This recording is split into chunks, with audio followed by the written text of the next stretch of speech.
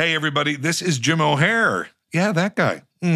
Listen, we have got a jam-packed episode of Parks and Recollection this week. So come by, listen to my friend and co-host Greg Levine and I discuss Season 4, Episode 3, Born and Raised. And you are going to want to stick around until the very end of this episode, I promise you, because you do not want to miss our conversation with my friend, my pal, my occasional drinking buddy, the hilarious, the super talented Mo Collins, who Parks fans know as Joan Callamezzo. And she may or may not step off to go powder something. If you know, you know. We're getting together to talk about all the things we used to do. The laughs, the passions, the little Sebastians, the pits we fell into. And we're putting it all in a podcast. Then we'll send it up into the sky. We're calling it Parks and Recollection. Come on, little podcast, spread your wings and fly. Hello, everybody. Welcome back to Parks and Recollection. I am Jim O'Hare, one of your hosts. Again, Gary, Larry, Jerry, Terry, Barry from Parks and Recreation. Because, you know, my favorite thing when people are trying to, on the streets, to recognize me, they try to look up my name first because no one knows Jim. It's Jerry, Gary, Larry, Jerry, Barry. But I am not here alone. I'm just Greg. I couldn't. I'm sorry. Again, what is it? I'm Greg. So nice to meet you. Greg, you look so familiar. Greg Levine, people, I'm just teasing him. We couldn't do this without him. I mean, truly, because I've been drinking a lot and God knows how I'll even get through this. Anyway, my co-host, Greg Levine. Hello, hey, Greg. Jim, it is so great to be sitting here again with you to talk about another episode of our favorite show together. That's the only show we've done together. It is the only show we've done together, and it is my favorite show, whether you were involved or not. Oh, good. I have to tell you. And this episode is, here's the problem that people are going to be hating me for. I'm going to begin every episode like, this is one of my very favorite episodes. Because as I have always said, and there will be super diehard fans who will agree or disagree, to me, they got better and better and better and better. And I would leave a table read. 90% of the times, I would say to Retta, how the hell did they do that again? How the hell did they do that again? Every once in a while, you'd be like, I will bet this script will change. And it would change because if it wasn't what, I don't know how to describe it, that feeling of just... Written by Greg Levine, is that what you're saying? Well, those were the ones that we had some trouble with. But that's okay. You're learning. Okay, yes, thanks. And it's all good. Oh, God. You're very talented. Anyway. Jim. Well, I could barely get that out. No, but this is another example. This episode called Born and Raised. And well, here's why it's been so fun to do this podcast. And now you and I doing it together, yes, is that I haven't watched all of these in a long time. I'll catch them on TV when they're on, or I, want to watch one to remind how we did a joke of something I'm writing or whatever. But we keep watching these episodes. I keep watching these episodes I haven't seen in forever. And I forgot about storylines. I forgot about jokes. This episode happens to have one of my favorite bloopers that we're going to get to. So I'm so excited we're talking about it today. Yeah. But yeah, it's a joy to watch these episodes and it's a joy to talk about them with you. If it's the same moment I'm thinking of, it's the kind of blooper that part of me wants to say, stop this podcast listening right now and go to YouTube. But I won't. Well, we have a lot to get to. We're going to get to it. Let's tell people what the heck we're talking about today. Tell them what's going on, Greg. So today we're talking about Season 4, Episode 3. It's called Born and Raised. It was written by the great Aisha Muhar and directed by the equally great Dean Holland. Who is a fantastic editor, director, the #1 director of Parks and Rec episodes. He's directed the most episodes of Parks and Rec. This originally aired on October 6, 2011. And here's what it's about. When Leslie promotes her new book about Pawnee as part of her campaign for city council, she is accused by Joan Callamezzo, the great Mo Collins, of not being born in Pawnee. Trying to save the day, Tom woos Joan, but his flirting gets him in over his head. Also back in the Parks Department, Anne tries in vain to bond with Ron and April. That is until she cracks the code. We got an A story, we got a B story. And let's now see Wow. Go ahead. Should I? There's a guy coming in right now with one of those canes. The big hook. The Yes, hook, I do know exactly. taking me off. It's one of those butterfly nets. I'm being taken. Wow. Anyway, Nope's notes. Let's see the Nope's notes. Some fun call-outs of our episode. The book that's referred to and talked about so much in this episode, Pawnee, the Greatest Town in America, written by Leslie Knope, was made into a real paperback book available for purchase from your local bookstore. It highlights some of the town's more ridiculous historical moments. One of the pages includes the headline, "The Triumphant Return of the Harvest Festival as Engineered by Leslie Knope with the assistance of individuals too numerous to name in the title of the sidebar." And it was written by Mike Shore along with the rest of the writing staff. As a fun project that now sits on bookshelves and ready and waiting to be ordered by you at home. I sign that book all the time. When people come to signings or whatever, people want that signed. That's one of the top things I sign. Ron's mustache. Oh, that's right, the Ron We mustache. should talk about it because Ron's mustache isn't as bushy as usual. Yeah. That's because it's growing back after he shaved it off at Tammy One's instruction in our previous episode, Ron and Tammy's. So continuity is king. We're paying attention to that. Yeah. And of course, Ron, as in Nick Offerman, can regrow that mustache in 4 days. I've never seen a human be able to produce hair like that. Yeah. I mean, truly. Yeah. And I am a hairy MFer. Okay. Like, dude, I could take this shirt off and you're like, oh, that's a nice sweater. Top, front, and back. But Nick, that facial stuff, damn. Yeah, there was a pitch in the room at some point that I think that he didn't have his mustache and then he would just have it back after between scenes. Like he's so good at it. He can just will like several inches of hair to. I love that. This reminds me, I remember as a kid, I was on the bus to elementary school and our bus driver had a thick mustache. And one day he didn't have it anymore. He came in and he was shaven. And we were all just blown away because this was like his defining feature. And we said, what happened? And he said something to me that I believed way too long, which was, I shaved it off to make sure I still had an upper lip. Wow. And for way longer than I want to admit to anybody, I guess now to many people, I truly believed that if you let your hair grow long enough, like in time, it eventually would grow through your lip and you no longer oh boy, this is have a lip. This is a shame. Well, at what age would you say you realized that wasn't true?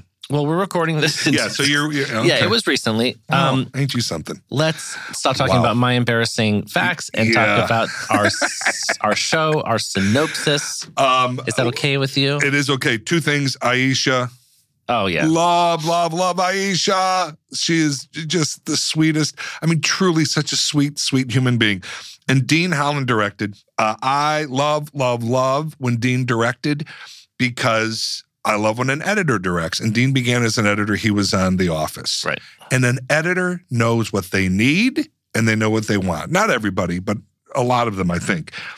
And Dean, it was very comforting when I saw on the script that Dean was going to be our director. I just, I don't know. I felt very comfortable with him.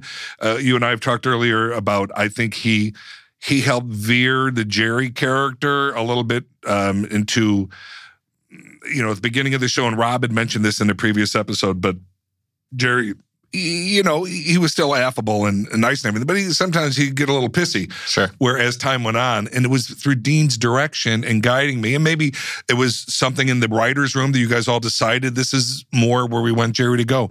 But he gave me options how to play things, and I think it turned Jerry into who Jerry is. So I love Dean, and I've worked with Dean many times since Parks and Rec because he is now a director out in the world, and I recurred on Bless This Mess with Dax Shepard and Lake Bell, and when I'd see him there, it just brought me the happy feels. The feels. Yeah.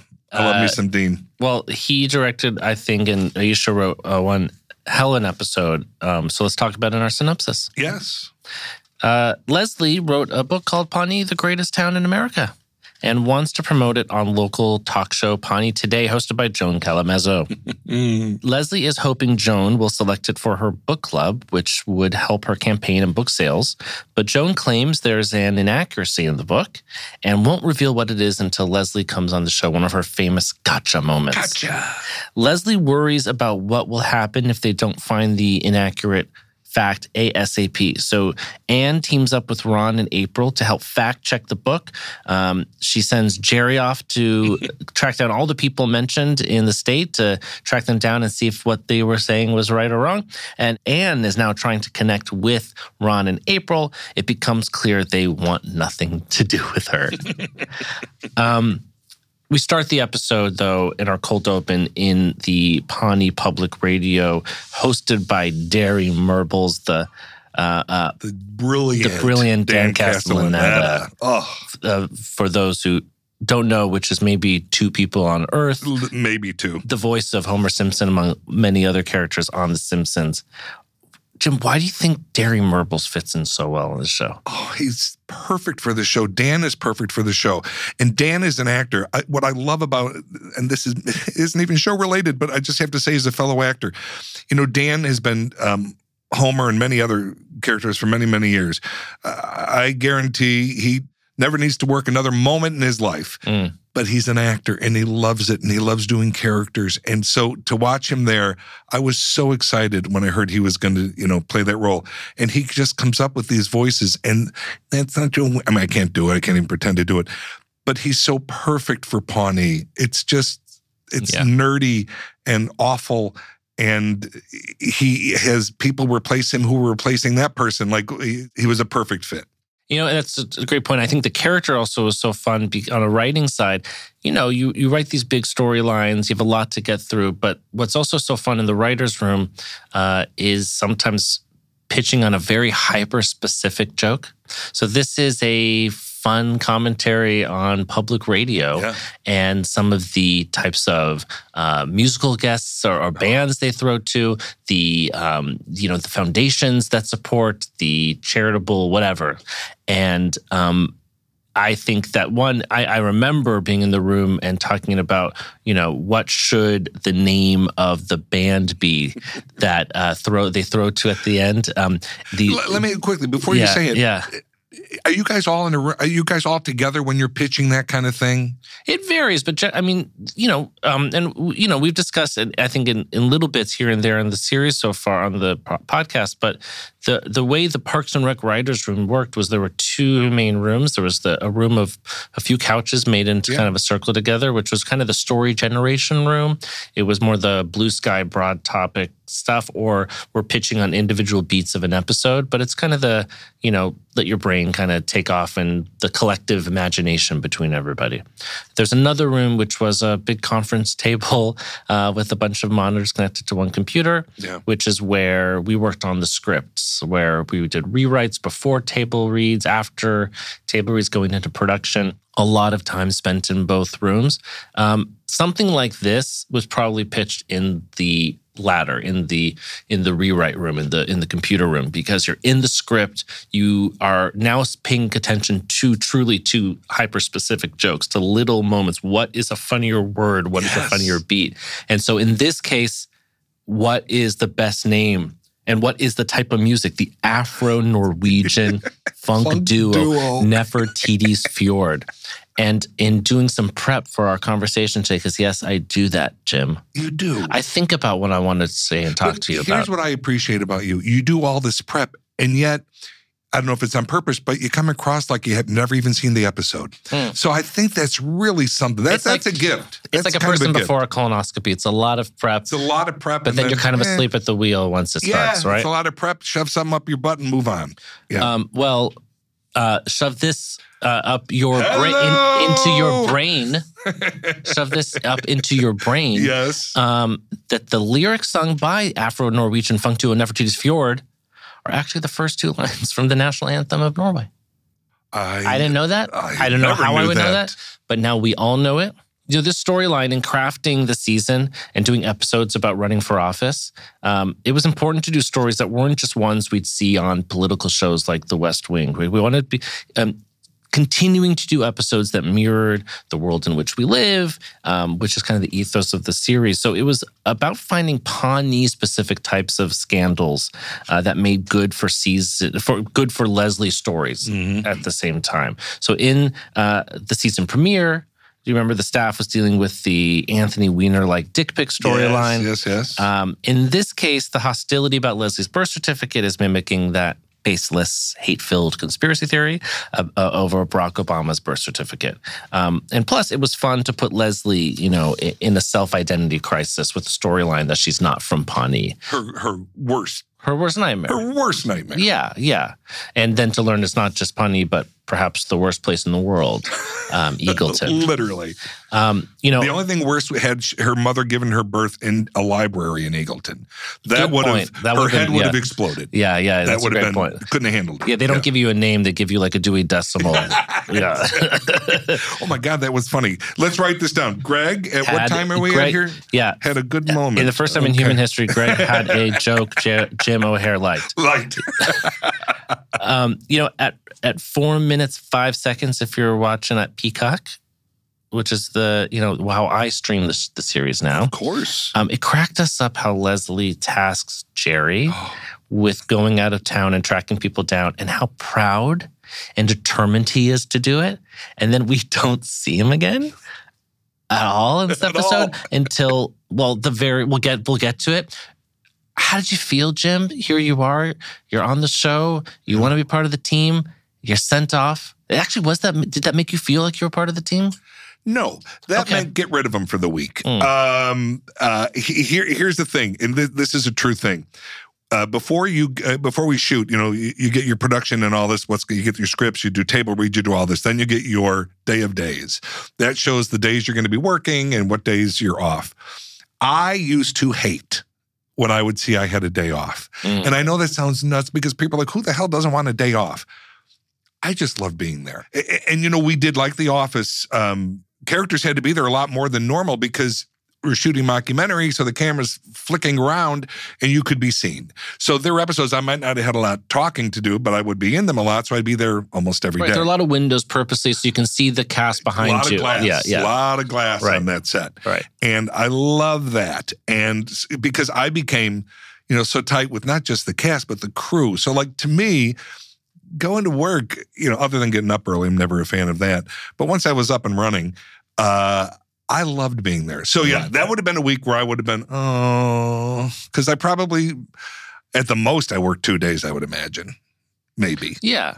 But I love your stuff in this. It's great. And it's, again, we see who this wonderful guy is. He wants Leslie to prove, he wants to help her out. She has tasked him to do it, and he heads out that door yes, we're going to do it. Yeah. He's going to get all the info she needs. That's our Jerry.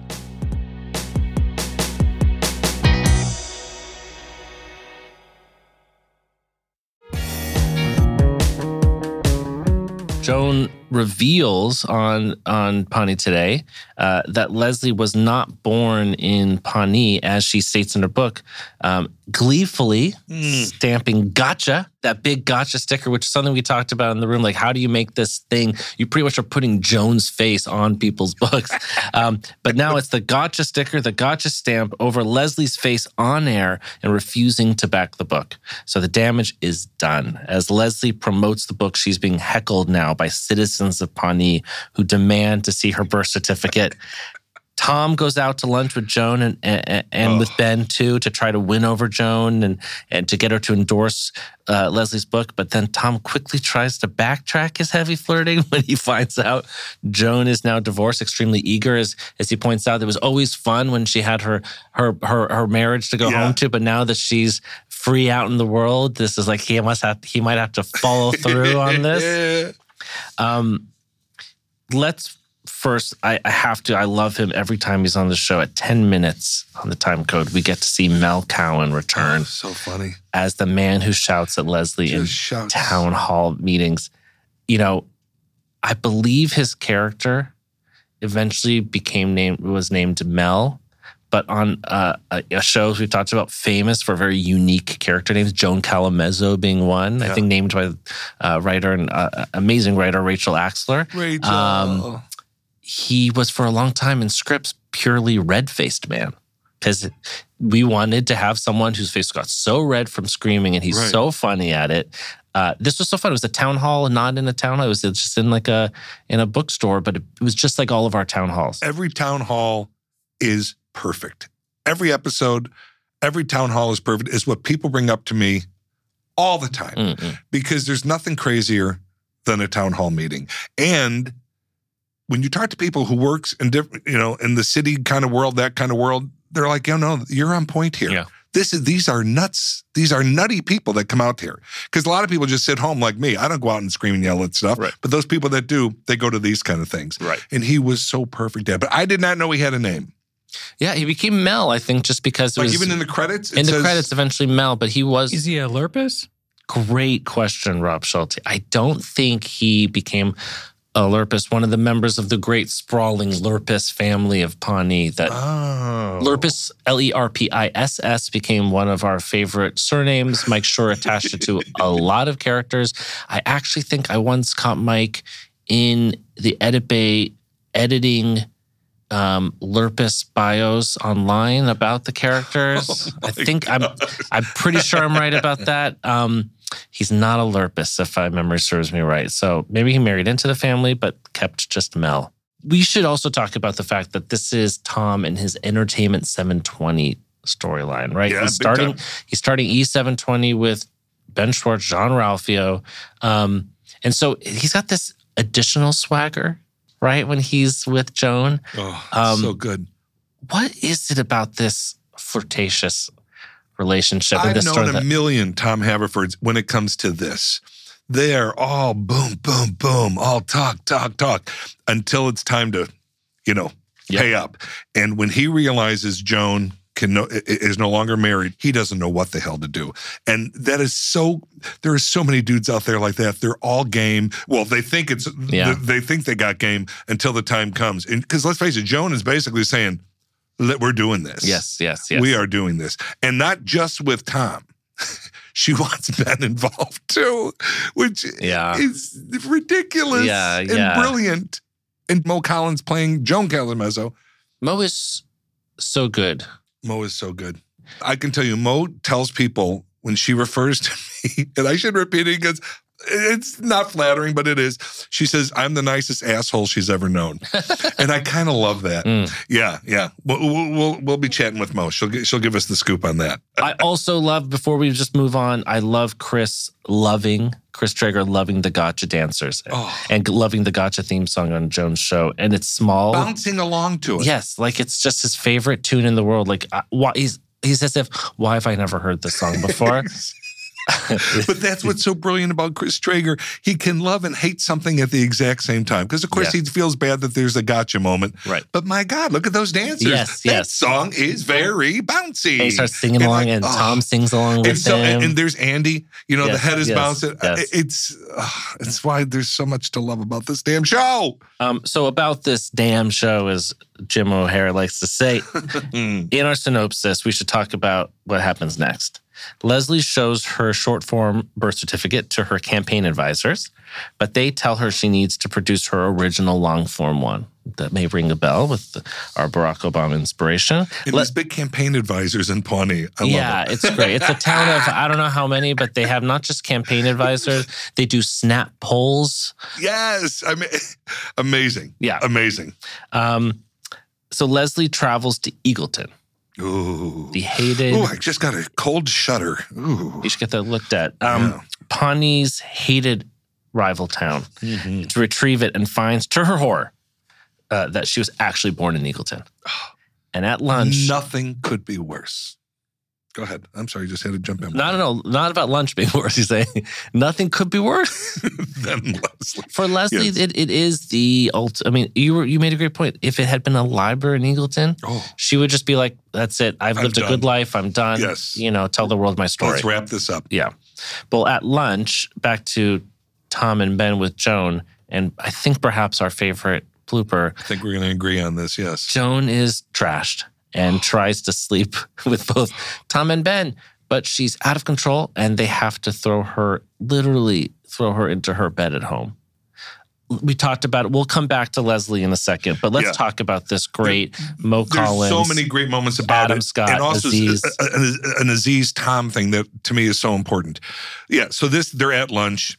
She's being incredibly inappropriate. Tom is realizing it's time to put up or shut up, and he does not want to put up because she's a mess, and he's because generally you would think his type of character, hell, I'll screw anybody. I don't care if I have the opportunity. He is afraid of this woman. Right. And I would be terrified of a Joan Callamezzo. I mean, just Jim O'Heir would be this is scary. She's a lot. She's a whole lot. She's a lot. And her performance, what I want to see though, and I don't know that I'll ever get to, I want to see an unblurred version of when she describes exactly what she wants to do to Ben and Tom. Because I'm guessing, knowing Mo, she went for it. That's so funny you say that, Jim, because in watching the episode for our conversation today, I was trying to see, did we write? No, there was obviously nothing written there in script, but it goes on for some time. Yeah. And knowing Mo, knowing the comedian she is, she probably went for something crazy. She didn't just say gobbledygook to blur over. No, not the Mo Collins I know. We did a movie together once, an indie, After Parks, and we got to the point we thought we were ruining the movie. We couldn't stop laughing. We couldn't. It was awful to the point where we thought, we got to get this under control because these people, there's money involved, and every laugh is money. Every laugh is money. Yeah. So I guarantee, because I think Mo is like me, and I would love to see what she came up with, because I'm sure it was crazy. What everybody needs to do, if you haven't already seen this, when Joan says that she's going to go off and powder her nose, amongst other things, you get one of the all-time great bloopers from the series. That's what I told you earlier. Part of me wants to say, turn this off and go watch it now, but don't do that. Finish this podcast. Pause it. Oh, you could pause. You could pause. Come back if you want. You know what? I'm getting a hard... Don't even pause. Don't even pause. We want to build up such anticipation that the moment the podcast ends, you need to go watch this. And do this right when it ends. Let me set the stage for 1 second. Go for it. After she says that, Ben says, is she going to go powder her vagina? Go look on YouTube, whatever. Be prepared to see Adam and Aziz break over and over and over again. And I watch it sometimes. It pops up and I crack up. I giggle like a little kid. It makes me laugh so much. I also love watching people who are generally better at not breaking. I think Adam was quite good at him breaking. Aziz, it was a very special comedy I don't know exactly scene. What happened, but first, I have certain bloopers of different shows that I go to when I'm in a mood to just cheer myself up or whatever. This is one of them. There's many for Parks, just because a lot of them just brings back such wonderful memories. But there's some Office bloopers that, of course, I go to. There's some, my God, there's a blooper from, this is so random, but there's a blooper from Mad TV with a pig pissing and shitting that I lose it. I literally, Bobby Lee is playing Connie Chung, and I lose it totally. Just terrible. But anyway, this one, the way that there's something about the way Adam says vagina. Yes. Is it just me, or you get that too? Well, because it's his affectations, the way he's because he has that incredulous, really? Is that happening? Did I hear that right? Powder vagina.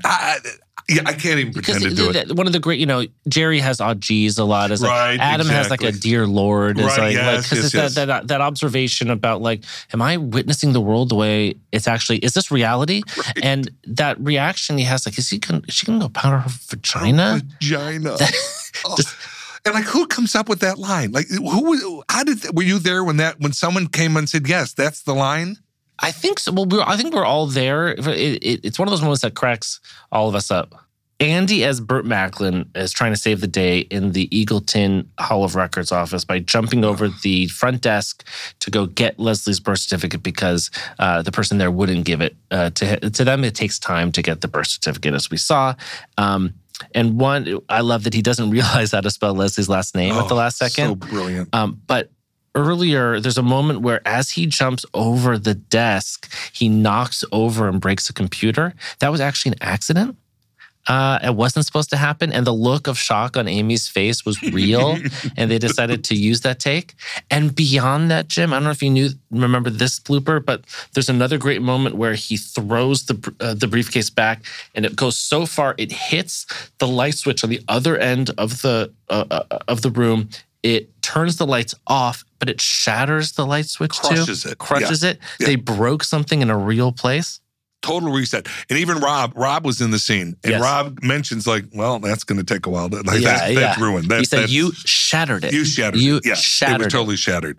Yeah, well, anytime Burt Macklin is around, I'm in. Yes. I'm in. I want to jump back real quickly to the Tom thing, just because I hope this is okay. What really struck me, and again, I'm watching these again because I haven't seen them forever. Tom, who is this bravado and, this and he's blah, blah, blah. He was truly concerned about her safety. That's a great point, yeah. I love that. Like, truly concerned. He says to me, we got to get her home. Like, she's got to be okay. And even they get her in the bed, which is, mayhem, but they finally get her there. And of course, Tom has to check out the count on the sheets. I mean, just because that's Tom, of course. But they finally leave and he yells to her, oh, there's water and aspirin on the table. Yeah. I think that's a really important thing that we learned of who Tom really is. Because in moments of panic, and this was moments of panic, this woman has just said these things to them, and she has gone off to powder her vagina. Yes. And so it is crazy. He's terrified he might have to sleep with her because he's all talk. And ultimately, he's concerned for her safety. Yeah. That gave me the warms. That gave me the feels. That's a Parks and Rec, I think, truism, right? Yes. We can be as crazy, but they're all good people. Yeah. Even, tough Ron and April. Of course. Everybody has that good and bad in them, that sweetness, and Tom shows that. I love that. This is a great point to call out. Love that. So once Leslie finds out that she was from Eagleton, to her shock and horror, she goes to her mother, to Pamela Reed, to Marlene Griggs Nope, to confirm. And not only, we find out, I want to call this out because it cracks me up. Not only was she born in Eagleton, but she was born in Eagleton because Pawnee's Hospital was overrun with raccoons at the time. Of course it was. Yes. Now, I'm going to bring up I had to unfortunately go to the hospital recently for a health thing, and I bring it up. Here we go, Rob. Get ready. Sit back. I read it. I say that not for the texts and the tweets and the things and the gifts, but I bring it up to say that, like, the fact that Pawnee has births happening, right? People get born in Pawnee in a hospital. There are actual doctors and an actual nurse. They take care of there must be emergencies at the Pawnee Hospital. And this is the same place that a person just very casually says, it happened to be run over with raccoons. This was. It's so funny to picture, like, if I was having some kind of surgery, even if it was, whatever, as a casual, to know that maybe raccoons on the third floor kind of is disturbing. And the way it's casual, like saying, oh, there was a pandemic of whatever. No, we just run over with raccoons. We couldn't give you birth there. Yeah. And she just accepts that. Yep. I mean, she's horrified by it, not because of the raccoons, just the fact that she didn't give birth in Pawnee. We're talking about, so we'll jump back into synopsis in a second, but since we're in this scene, let's just talk about one. Pamela Reed continues to be awesome as Marlene. I always wondered, I thought we would see more of her between you and I. In the show? Elvis is listening. In the show. Well, I think she did 3 or 4 episodes. Would that be my guess? Or? I think she did more, but I think one of the things is that you want to use guest stars, but specifically characters' parents, strong characters' parents, sparingly, because Leslie's such a strong, fierce, independent character, and she's a different person when her mom's around. Yeah, right. And that was the nature of that relationship. So it changed. Writers Leslie. Thinking about all that. I'm just an idiot. We happen to think sometimes, Jim. Well, it's like when you see Aubrey's parents, or exactly right. If you. It makes you think of that character in a quite different way. So why? And Ben's parents, which is another episode, but my God, that's a whole. Oh yeah, isn't that a Greg Levine episode? I did write that episode. Well, we have a season until we get there. Synopsis. Shelty, what are you doing to us? Come on. So Anne, remember Anne? Anne, yes, the beautiful well, there's a million terms for beautiful swan seductress or whatever. Exactly. Leslie says this time. Yes. Anne finally gets Ron and April to open up because they've been playing hard to get by telling them gross medical stories about her job at the hospital. So great. It's great. She says some line about like everybody loves a gross medical story. I don't know if everybody does, but clearly she knew these people would totally respond to this. There's a great little... I think she's right, though. Do you think everybody likes a gross medical story? I can't say everybody. That's a generalization, but I think a lot of us. I'm in. You are. I'm in. So Ron says that he was on to Anne's kind of like underlying motives, and he, to get chummy with them, and so he purposely calls her by the wrong name, so as to keep her at bay. I love that. It's such a great little Was there thing he ever does. any in the writer's room? Was there ever any talk of Ron pursuing Anne? Because think about it, here, he was single. She was single. No, I mean, I don't see them together. That's all we need. When in a writer's room, yeah, you right. guys are coming up, you got to come up. Was there ever any talk of them as a potential? I don't think so. I don't think we ever pitched on Ron and Anne together. We've talked before. There was a moment where Greg Daniels, as a way just to see what would happen in conversation, pitched that Ron and Leslie kiss. And the reaction of the writer's room was like, oh my God, no, that can't happen. And, Greg, what I love about him is that in rooms, he'll pitch things that he either knows aren't going to bear out as something, or maybe thinks it's just like one of those interesting, who knows, just to get a reaction. But the more you think about a weird idea like that, the more stories it sparks in you, the more you change your character. You can take them in new directions. Yeah. Maybe we should have put in. No, he likes dark, haired brunette or whatever. But I am with the rest of the writers. When you said they were like, oh, no. The thought of them kissing, it really jeeves me. Like, no. That'd be like my brother and sister, which there was an instance in high school. But anyway, and again, that's between my family. It's no one's business. Well, the business we should get to is the end of our episode, our synopsis. Leslie is extremely depressed about not being a true Pawneean. And Chris supports Leslie and encourages her to tell the truth on Joan's show, as it only matters where she's from. Joan eventually allows the book in her book club and also slaps a gotcha sticker on the back just for good measure. The next day, Jerry returns to the office empty-handed after driving all around the entire state looking for incorrect facts. Actually, he's not really empty-handed. He actually has a lot of good information, which is, and he's quite proud to say, I've talked to all these people, I've tracked all this down. There are no factual inaccuracies. And he says, I'm going to go back out there unless there's anything you need me to know. And at this point, the story has wrapped. Everything's fine. And what happens? She says, nope, you're all good. And Jerry seems so happy. He's like, you got it, boss. He just marches out. And there's that great moment. Do you remember this in the episode where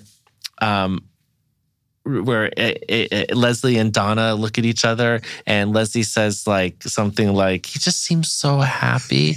And Donna is so good here. And she's like, I didn't say anything. Yeah, perfect. Were you happy, Jim? Did you like doing storylines where you were on the team, so to speak, rather than being the butt of the joke? I love when I'm on the team. Like to be more in front of the camera too, but love being on the team. But one of my also favorite moments of that at the very end when I leave, and it was just an improv that somehow made it. It was so silly, but I say to Leslie, okay, I'm going to go back out there. I'm going to go home, shower. I missed my daughter's birthday. For Jerry, imagine missing his daughter's birthday. It was family. Right. But Leslie was in a bind, and Jerry could always be counted on. Whether he goofed things up or not, that's another story. But he would always certainly be there when people were in a bind. But so he's going to take off, and he goes and he looks over at Donna and he goes, sorry, Donna, can't talk now. As if she had any interest in talking to me anyway. Yeah. I don't know. That caught me, and I loved it. Gifts, parties, jobs, let's call it out. We have a waffle party Oh, Back that I in the wasn't office. there for. I know. I'm sorry. Damn. You must be so hungry. Because I'll tell you, they brought in great food. When it was time to eat on that set, they always brought in good stuff. Good. Really, really good stuff. Good. It was Good. Gay's job. Was Gay the one who... I think it was Gay Gay Perillo. Yeah, I think and she Julie was, and Tom. Oh, my gosh. So good. Yeah, I was disappointed I missed that. Sorry. Though But everybody else got it. They got literally a waffle everyone else got party. it. Yeah. And there's that sweet moment where Lon and Resley. Lon, is there a doctor here? Yeah. Where's Anne when you need her? No burning hair. Yeah. There's that great moment between Leslie and Ron cheersing with syrup. Yeah. Which is so great. It's a perfect cheers. And also a sweet moment where, was it Anne who poured the syrup on Ron's waffle? Oh, yes. Like, okay, because even though I have my little victories, he's right? giving her, yes, it's these little victories. He's still not going to, Ron is going to have his distance. But yeah, I love that moment too. This is one of those episodes where, Leslie, there were a lot of Parks episodes where Leslie's in a bind, there's a problem, someone says something to her when she goes for advice, whether it be Anne to Andy to Ron, someone says something that inspires them. I know the fix. Right? She's done that before with the Harvest Festival. She has that thing and she saves the day with her ingenuity. But this is one where she just had to deal with it. Right? She had to learn a lesson. And in a season that's about her running for office, where we do episodes like this that are about the campaign, and we did an episode before, which was the Ron and Tammy story, which really wasn't about the campaign, because we didn't want to overdo it and make 22 episodes purely about we weren't the West Wing, we weren't Spin City. Yeah. She learned a fact, and she had to deliver a truism that, she says, this is where I'm from Pawnee. Like, I know about you, guy behind the camera. We went to school together. I injured myself on this spot. I am this place where I'm from. I think it's such a great point, and it's the right lesson to an episode, which is, you are not who you are. Where's your birth certificate? It's like, you're looking for a fact about me that's actually not true. Yeah. I love that about this, and that you could have a lesson in a 21-minute comedy series. It's a huge lesson. I always say I've lived in LA now. It'll be going on 30 years. I moved from Chicago when I was 32. Yeah, do the math, people. Anyway. Let me just carry the 2. Just carry the 2 and then divide that by 6. Yeah. But Chicago is still home to me. That's my home. That's where I'm from.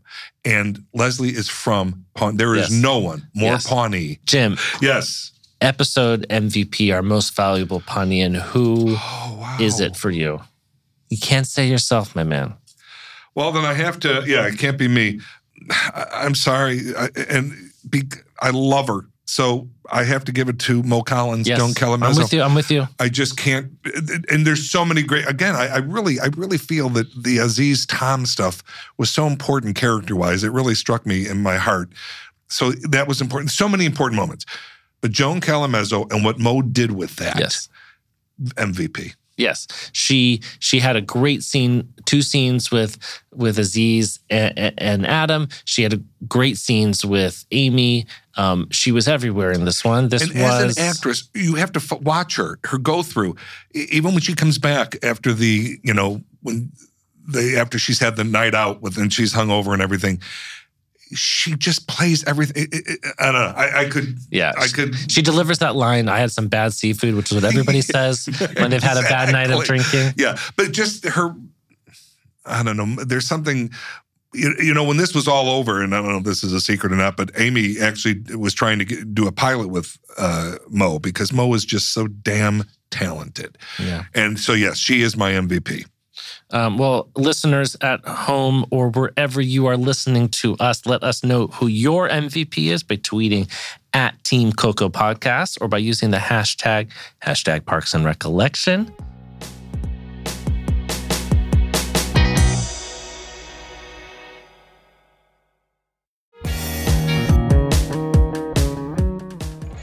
Do you want to go to the town hall? I think you do. Well, this is such a great Joan Callamezzo episode, Jim. And what's so exciting is that sitting across from us right now is Mo Collins, the Joan Callamezzo. Hi, Hi, Mo. Hi. Wow. It's electric in the room. Yeah. It's absolutely electric. Yeah. The way he said that, I'm not sure. Are you accusing me of something of like of being high, or are you saying hello? It was very accusatory. Yeah. I guess I wasn't sure how I wanted to take this. Yeah. Like, is that all? Hello and goodbye, and that's it? Or are we going to have a conversation How now? do you want to play be. this? I can leave right now. Okay, you know what? Let me save this whole damn episode. Thank you, Jim. Ladies and gentlemen, Mo Collins is here. And even though it kills me to say it because it just hurts me, I love this woman to death. She is so talented. And for the huge Parks fans, you don't need me to tell you that. To me, and I'm going to just say this, I've probably said it to her In private, in those special moments. I think Mo is, again, my opinion on things, there's certain actresses who, for me, are along the Carol Burnett's, and you're one of them. Wendy Malick, I think, is pretty amazing. Anyway, Carol Burnett herself. No, but I think you are. I think you're above and beyond the average wonderful actor out there. I just do. Thank you, Jim. I so wish I could return the compliment. I know she does. She means that, you guys. She really does. But she thinks very little of me. Yeah. And so because you are of the that, nicest asshole, as I call you. But truly, thank you for that compliment. And by the way, the Carol Burnett reference has always been for me. She is my goat. And you know, I got to meet her. No, I haven't met her. There you go. Really, Greg. Okay, better call Saul. Everyone but me has met her. Yes. And we talked about you the whole time, and she said, "Oh, I don't think she's nearly as talented as me." And I said, "Well, you're right, Carol." And yeah. No. I thought I was going to meet her one time. In fact, she was possibly going to guest on Parks and Rec and be on Pawnee Today. And I found out, and I was actually in a car ride in New York City, and I had to put my head between my knees like a Beatles fan moment. And it turned, I never heard that. I just started crying. Oh my gosh. Oh yeah, I had a huge reaction. Then it didn't happen. Yeah. Because the Lord hath spoken. Yeah. No. I've been Not today, Jesus. Not today. What is it? Spate? You were smote. Smote. You were, I was smited. Smited and smoted. Yeah. When I met her, I will tell you, I didn't know she was going to be on the set that I showed up to. Oh. It was a big secret. And when they told me, the director called me over and said, "Jim, do you know who's here today?" And I said, "I don't know." Like, I had seen the call sheet, and it was, Odenkirk and basic names that I knew. I said, "No, I guess not." And she goes, "Look over there." And there was Carol Burnett. And according to her, because the moment kind of flashed, my eyes kind of watered over, and I stepped away. Like, I needed a moment because it was Carol Burnett. Yeah. And then she goes, "Do you want to meet her?" Yeah. So she takes me over, and, the scary thing, be careful when you meet your heroes. She was everything you would have wanted. She was lovely and telling me stories about Clark Gable and a party she was at. It was incredible. So then I go to do some ADR, which is when you do some voiceover work over an episode you've already shot, months later in LA, because this was in New Mexico, I think. Oh. And she was after me, and we bump into it, and she goes, "Well, hello, Jim." And I was like, she remembered my name. Wow. Now, for all I know, she saw a call sheet. I don't think so. I didn't see a call sheet that day. But anyway, it meant the world to me. So yes. Yeah, she's Carol Burnett. Let's get her in. Let's get her. You know what? Can we get rid of Mo, please? Yeah. Is Carol here? I'll just wait and see her in. I'll greet her. Anyway, and I know I think I told this story. Actually, Mo and we're pretty sure we ruined somebody's production once because we couldn't stop laughing. Oh my God, Jim. It was terrible. Wow. That was one of the biggest. That was one of the worst I've that was one of the worst. Stop. Can you give us a little more details around that? It was a short film kind of thing. It was a short, and it was lovely. It was supposed to be serious, which is always when it's around. That's the problem. Don't put us in serious together. And so we were.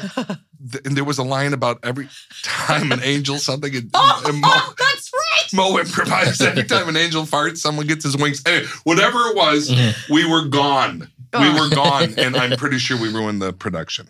We couldn't come back. We couldn't come back.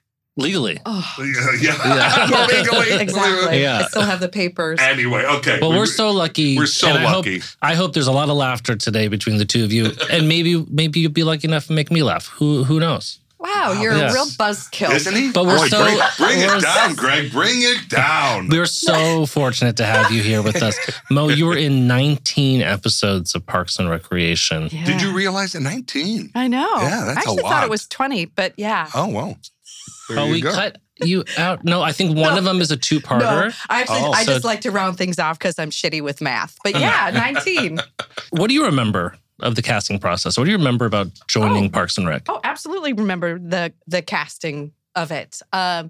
They wanted this newscastery cable access lady, not really good, very green.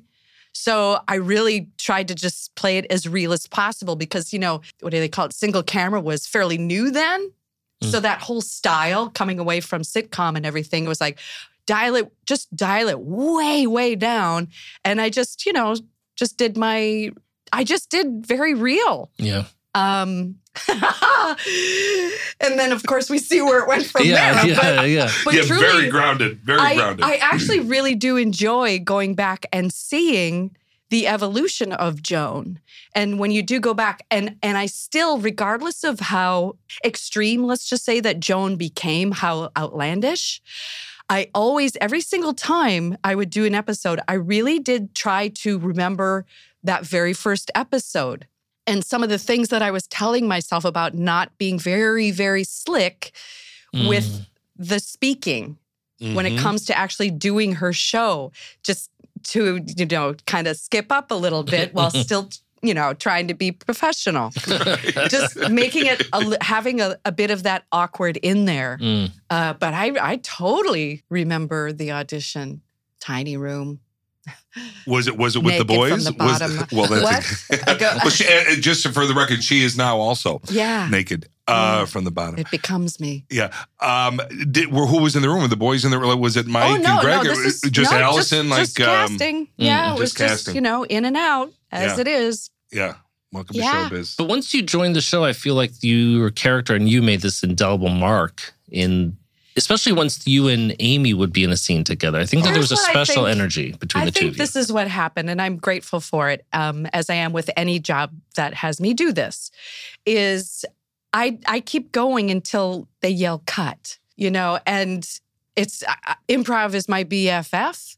And I think from there, part of it was just Mo Collins playing on set, but stuff comes out and they start to see just potential of writing. And I feel like that is where the writers sort of went, she's game, right? Like she's a player, she's game. Yes. And I do that on any job I go to, whether they want me to or not. But if they're smart, they see that. They do. And they know to let it ride. But look, one time I specifically remember Amy Poehler saying, Mo's here, just keep the camera rolling. Now, is there a better compliment than that? Yeah. No, there's not. Wow. And it's also like woman to woman. Yeah. It's such a beautiful thing to have a contemporary, be so supportive. It's why Parks and Rec was so great. The captain of the ship had no ego. Exactly. 100%. So that gave me a lot of confidence being a guest there. I'd always felt like sort of a cousin to the family, right? Which was really fun because they had an expectation when I would show up that I would maybe deliver some extra treats. I think people like Mo, I think people like Ben Schwartz, they just knew, okay, we have our script, and we have a base.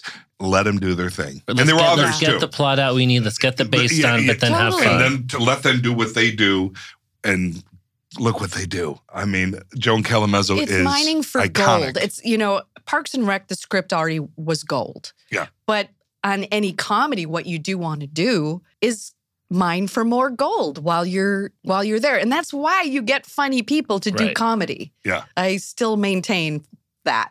Funny people. Okay, let me write this down one second. Comedy. Funny people It's great when funny people I'm going to put that in that. pencil, not pen. I'm not sure that You're I not sure believe if you've it. landed So on I'm not going to make it solid. Parks and Rec, I think our set was famous for fun runs, where after we've recorded the scene that we need, then we do a fun run and just for the actors just to have fun, to improv as much as you want, as long as you get a general sense of the scene as needed. Yep. Still have fun because you never know what gold would come. And I feel like when you are on set, especially when you'd be with Amy as well, both people with huge improv backgrounds. Yeah. There must have been this element of the fun run is happening throughout. You know that each of you trust each other, right? It's the trust. It is. Totally. It's the trust, and I obviously know they're good for it. We're cut from the same cloth. Yeah. And what you said, which is so 100% on, Amy Poehler has no ego. Right. She wants what's best for the show. Yeah. And so she knows what you do. She knows what you bring. And so Yeah. for her,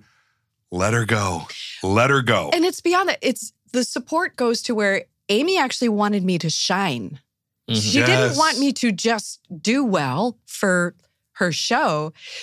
She wanted me to shine. She wanted to shine a light on me. And that's what really good people do. Yes. Is you shine a light. That's why you want your own light to shine, because that light is shining onto somebody else. And that's what Amy is really good at. And so am I. Yeah. I keep It's using, just stop a me from beautiful saying the term environment to work 100%. It in. keeps coming out, but it's just you're saying exactly how I feel. Yeah. That's how Amy was for 7 seasons. Yeah. It was never about Amy. And that, as Mo and I, we have been on a lot of shows over the years. We've seen a lot of things over the years. Yeah. And a lot of times your leads are what they are, and funny goes to them, and you can lose funny because it's going to go to the lead. That was never the case on Parks. Not with Amy, not with anybody on Parks. But I love that you saw that too. Oh, absolutely. And Amy's one of your biggest fans. And I'm one of hers too, because it's, like I say, it's like looking at people and watching her career. And now, granted, they went in different directions. But, Which, by the way, when you leave, make sure you clean the table, Mo. I just got to make sure you get all the stuff, all the garbage out. But I do understand how she started and how I started. And I know what it all feels like. And that was really keeping an eye on ensemble too. Like I come from Dudley Riggs' Brave New Workshop in Minneapolis. And it really was about ensemble, not about the individual. It's about what can the ensemble accomplish together, and we make each other shine. Many interviews have asked me over the years, would you love your own show? Like, no. It is an ensemble. That, always. The Cheers, Carol Burnett. The Carol Burnett, that's the dream. And I had it for 7 years because Parks was an ensemble. I couldn't agree more. It's all about the group effort and everyone supporting each other. Yeah. And not every bit works, not everything, whatever. But you're all there for each other, and when it works, it can just explode. But it's not even such a bad thing to fail together. Sure, of course. I go back to Mad TV days for that. There were some things that failed right in front of the audience, and brilliant. Yeah. Brilliant. Yeah. But when we fail like that, we're like, all right, let's do another take. And then the improv comes in, and ensemble gathers together, and boom, you've got gold. Like you just find stuff. Like the process of comedy is just... Well, it's so good, isn't it? It's so good, but it works. It's so good. Like I just sunk in a little bit because it truly is like just pure chocolate. Yeah. Oh, it's a treat. Chocolate is really good. Chocolate is good. And but when it all comes together, that feeling is like no other. And it's why people keep golfing. I know this is I'm jumping off the bridge here, but you golf because you get that one good shot during the 18 holes that keeps you coming back. That's what comedy is. You get that one moment where you're like, oh, I do love that. It's a drug, I guess. I think it might be a bit of a drug. Yeah. And you are constantly searching for that. And if you're lucky, you end up with a group of people, you get it a lot. I know. A whole lot. It's the luckiest place to be. You, I think, had 2 iconic scene partners in Parks and Rec. We've talked about Amy, but you also had a lot with Tom Haverford, with Aziz. And they were totally different energies, totally different comedy games. Yeah. Talk about that and the evolution of that, because we're going to get into that a bit when we talk about this episode. Talk about that comedy game that you'd have with Tom. Was it, how did it delight you, and how did you come to find it? Well, for one thing, he's a stand-up. So there's a bit of a different game in there. And I've done some stand-up, so I kind of understand you're playing a little faster, harder with the stand-up, I find. But I like that game too. And I mean, his character was just plain silly, Yeah. right? So it just allowed Joan to go. It just becomes like a silly contest then. And I'll be goddamned, I'm Irish and I want to win. You're not going to lose that contest, yeah. You know? So that's where that goes. There is a little bit of that. It's like when you go and do a stand-up gig, stand-ups are kind of trying to one-up or something just in the conversation. And maybe, I don't know that I was aware of that at the time, but maybe that's partly why. But I think it just sort of, I don't know. It's a natural evolution for me to go to the crazy places. Well, I also think about that. Well, I love that. I don't know. I enjoy it. I have a lot of fun taking it as crazy. I like the edge and I like going over the edge. You don't know where the edge is until you go over it. Mm-hmm. That's how you find the edge. And that edge, either you're finding it like with your writers group, perhaps, or a live audience. It's a little different when you have a single cam, except then there's the editing bay to take care of it if you have gone over the edge. Right. But you go over the edge. That's the only way in my book to know where the edge is. Mm-mm-mm. So awesome. Well, and it's our job as awesome. comedians. It is awesome. But I think it's our job as comedians. Like Yeah. I actually think that's just part of our job is to go over the edge, to know where the edge is. It's a death-defying profession. Coming back to those scenes then with Tom, I mean, for me, I think about how with your scenes with Amy were so much more plot specific too, right? Yeah. You're dealing with the main character, you're dealing with the A story. So there's stuff you need to get across too. Yes. But with Tom's character, it's a lot of fluff, right? It's cotton candy. It's Totally. the fun, sweet stuff. And so you can push it in a direction without worrying so much about that edge because you're never going to worry about losing the plot as much, right? You're not going to lose the details here. Well, it just becomes more behavioral comedy, right? Like, and it's just silly. Like it got to go silly because it was about attraction or feigning attraction. Right. What, it's flirtation. That God knows that can go everywhere, But yeah, with the Leslie Knope character, there is much more confinement just in terms of the job to be done there. Well, like Greg said, it's true. It's the A story. Yeah. Certain things have got to get across. Right. But when you're playing with Aziz, you can play, not that you didn't play with Amy too. I'm just saying the energy is different. The energy was different. Yeah. I mean, when you're in the restaurant and, you're doing karaoke or whatever, dancing, it's like that just goes... that's unleash Mo Collins. Just, Exactly. Just unleash her. And I really did feel drunk midway through shooting that, actually. Well, then speaking of the... You have a terrible alcohol problem. Oh, are we still on? Is this... I'm sorry, are we still recording? Yeah. We haven't had your mic on for a long time, Tim. Do you have a napkin? I need to get this gin off my chin. Well, speaking of the edge. Yes. In this episode, in Born and Raised, when you got your script... Yeah. And you see that Joan Callamezzo, we're going to go to her home and we're going to see some nude boudoir photos, paintings. When you read this, are you like, this is great. Of course she has these. Do you read this and like, oh, this is the direction we're going? When you get that moment, what was that like? Oh, I love moments like that. Yes, of course. That was all about me and my character. Why wouldn't I like it? Like, me. Oh my gosh, I'm going, of course, it's Parks and Rec, and they're going to build my character a boudoir. Yes, please. Yes, do this for me. There will be paintings of me. Yay! Yeah, by the way, what happened to those? They're in my garage. Okay. So you did get them. You guys. Yes. So when the show was done and, they're clearing everything out, they called and they said... You mean when the series is done? The series is done. Yeah. They called and they said, hey, do you want one? And I was like, yeah, I'll take one. Do you have a specific... No, I don't care. I'll take one. A truck shows up to my house in, North Hollywood. Yeah, her address is one... Yeah. Go ahead. A truck. Yeah. And these things come loading out and they're not covered.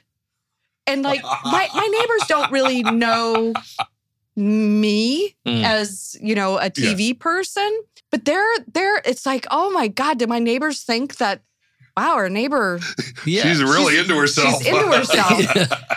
But they're in my garage, which is my art studio, and I only have one up. But I did, when was it? I think, for my 50th birthday, I put them all up around my house for my party. That's perfect. Yeah. And also, for the record, she is an amazing artist. Oh, that's sweet. Thanks. What is it? Watercolor? What do you use? What is your main blood? No, yes. The blood of all the actresses she has shit on over the years. It's Day's first kill. I oil acrylic. Yeah, does wonderful work. Thanks. You guys like each other. I could just tell. Very much. Mo, even though I think you've already said it, tell them what you call me. The nicest asshole. Isn't that sweet? She calls me the nicest asshole. And was that based on just because everybody knows him as Jim O'Hare? He's so nice. He's so nice. But come on, come on. He's an asshole. That sense of humor. That it's right there, and I love it so much. That wit, and it's dark. I've seen. It's dark. It is dark, and I love it so much, and I love him so much. We got to get rid of her husband. That's the problem. That's the her problem. husband's in the mix. Oh God. Damn it. We're friends for life. I don't. That's the blood you like pay it with. or lump it. Yeah. Yes. This actually makes me think of the fact that both of your characters, like Jerry is such a aw shucks, like sweet guy who gets shit on. and Joan is such a booze heavy and where are you going with this? What's in your cup right now? Wow. No? Where are you going with this? I think you know where I'm going. This is coffee with almond milk. Okay. Yeah. Fermented. Yeah. But they're both extreme characters and they have a specific take. Do people expect you to be like the character they've fallen in love with? I do. I think that people think, and this is sad, and I'm going to try not to cry here, but I think people think I'm a lot more fun than I actually am. Really? I never thought that. Yeah. No, you're the worst. The worst. No, but like I'm actually, I am not. You are fun. I'm fun, Jim, but I'm not this, like, I don't go to a party and I'm not like lampshade on my head. Exactly, yeah. I'm not, you're just Get me to the bar! Like,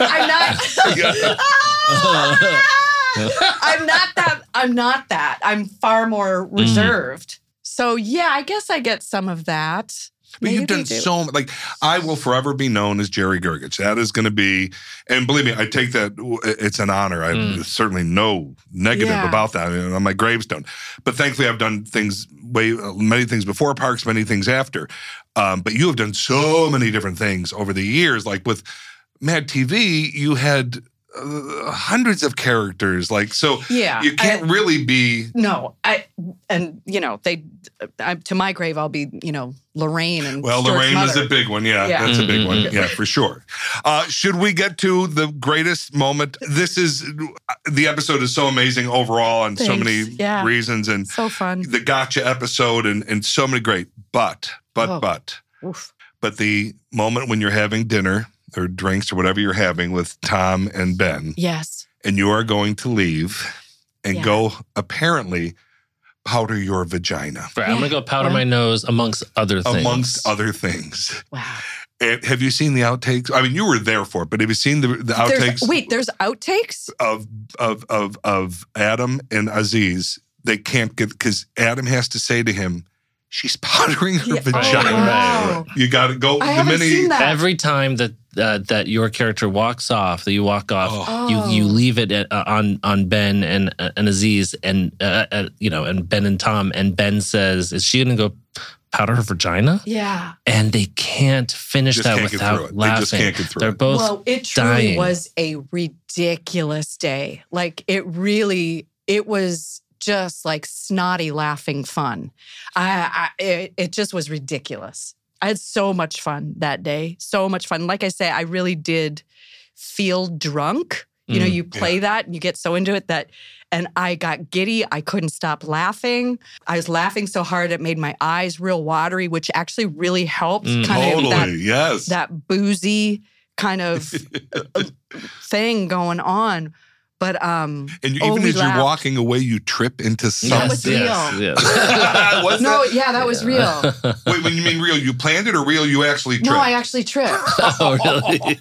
I did. I actually tripped. But again, like I say, I really felt loopy from just all the dancing and being drunk and then playing drunk at the table. And, you get up and I really hit the table, which of course we were already cracking up. Yeah. Right. So it was just like, that was a hilarious moment. Oh. God, And there we must had be so some much kind fun. of I don't know, this feeling of a win to make others break, to make it's others the laugh. best. That just adds goodness to your life, years to your life, however you want to put it. But it's worth it for those breaks, as long as they're authentic. Those Right. breaks are worth it because Yeah. comedy should be fun. Yes. Yes. I Thank you. maintain that Comedy should be fun. comedy should be fun. Yeah. If you're not having fun, how can you expect the people watching to have fun? Yes. Right. And I will That's a say good this point. about Parks, and you'll hear me say this over the next how many episodes we're going to be doing. It starts at the top. So we had, Mike Shore and Greg and then, of course, Amy. But Amy's the one on set every day. And Amy Poehler walked on that set, and life is thrown at us every day, and life isn't always happy-go-lucky, and everything is wonderful. So Amy had shit going on in her life, and we all have had different things. But she had a smile on her face when she walked on that set, and it was love and laughter all day long. And I'm not saying shit didn't happen in trailers where you're upset about what's going on in your life. Right. But on that set, we're doing comedy. Yeah. So that's what we need to bring. And I've been on shows where people are yelling and you're like, how this is not good. It makes me so mad. This isn't what we're here for. Yeah, I get real upset when I go to places that are like that, especially if I'm just guesting and I'm like, Right. forgive me, but you motherfuckers have a series regular contract. Yeah. You have the privilege of doing comedy. How fucking dare you I'm bored with you, Not baby. have Preach it. a good time, not appreciate where you are right now, because that may not last. Exactly. And I just, like, it's such a joy. It's such a privilege to do comedy, and especially to have a contract. I mean, I haven't had a contract doing comedy since Mad TV. Which makes no sense. Nope. But you have had a contract doing a very scary role on Fear the Walking Dead. Yes. But I was a comedy relief on that alone. Yes, I mean, it was- not all comedy. No, I mean, absolutely. I mean, I There was was some relief. There was some relief, but I'm just saying to bring levity. Yeah. but you also did some killing and some. I did. I did. Yeah. Well, Wow. you wind up coming back, I think, for, if my count's right, about 11 more episodes from here. You were in 8 or 9 before this. Do you have, of your time on Parks, do you have that moment that sticks out? It's like, if I were to tell the story, this is my favorite episode, this is my favorite storyline I did, or this is the one I had the most fun. 2 things come to mind. And one of them is definitely this episode we're talking about, Born and Raised. And this is kind of a strange point to bring up, but I'm gonna say it. It's personal. Can we bring the lights down? Just bring the lights down. Okay, go ahead, Mo. We're I good. was deep into my cancer story at the time. And one thing that I was sort of laughing about inside my head as they're carrying me into the bedroom is like, I just, in my head, I'm like, oh God, they're carrying me and my tumor load. Oh. Like, just a, dark humor. But I don't know. It was just something, I liked how much I was playing, knowing that there's this other story that is happening in my life. And just like the freedom that going and doing that. And just, it was just phenomenal. The other story I have that really sticks with me is... Was just to update the cancer story. She's doing amazing. Yes, She is yes. clean I'm and good. clear and all I'm is good. I'm here. That was 2011, a long time ago. The other moment that just, to this day, still blows me away, and this is Dean Holland, your fabulous director. We love Dean. He's like my favorite director. I just love him. So the episode where the phone call in with Ron, with the... sure. And Joan had just come from a booze cruise. Oh, yeah. She's And so Dean just says, just keep switching up your positions. Yeah. And this is just the improv stuff. And, this is, of course, where okay, well, I'm going to keep going. Yeah. I keep going until it just goes into ridiculous. I'm planking. I think you were the original planker. I think you started planking. It's just like the camera was still rolling, Dean. It's like still and I had done all of the potential ones, right? And then it's like, all right, let's keep going into my favorite place, this ridiculous beyond. And after we shot, I was like, wow, that was super fun. Got to go over that edge. Mm-hmm. What a great day. Then when that show aired and I saw what Dean did and he put the plank in. Yeah. But somehow he did it so brilliantly that he just he made it plausible or something. Like it was just gorgeous editing, comedy. Like that was a perfect encapsulation of just my experience on the show of just like letting me go as far as I can go and then them taking and molding it into something even better, like just so great. Just such a great too episode. much fun. And Nick was so good as your counterpart on that one because so fun. Ron Swanson in front of a camera, he doesn't know what the hell's going on. Yeah, it was... Well, these are... And the quietness of it, too. Of course, I always love that sort of awkward quietness of comedy. And there was that going on. It was just ridiculous. Just soaking it up like a pancake with syrup. Yay. Well, those are two incredible Joan moments. I think a good way to kind of tie a bow at the end of this conversation that we wish could go on forever. That when you have that marriage of great character and the perfect person for it, where you can't picture a single other actor doing that role, that to me is the moment where you're like, this is the perfection of creation when you have that, especially on set, on a show. We're so lucky to have you here. Thank you for coming and talking about Born and Raised, talking about Parks and Rec with us. She's got a movie she's going to be shooting soon. Yeah. Yes. I can't, you know me. I just love her so much and I love you so much. I love you so much, my friend. And thanks for doing away with the restraining order. Know that you have it. Yeah, just for today. It'll be back this evening. I won't be near. We love you. Thank you. Thanks for having me. You are such a bright spot, just of course in life in general, but to Parks and Rec, you're iconic. You are Joan Callamezzo. You are brilliant. Thank you, Mo. Text this episode to your group chat. Send a messenger pigeon to your friends afar. Thank you, everybody. This has been so much fun. Again, we're looking forward to doing a lot more and having a lot more laughs. So continue, and we'll see you in Pawnee. Goodbye. Bye-bye.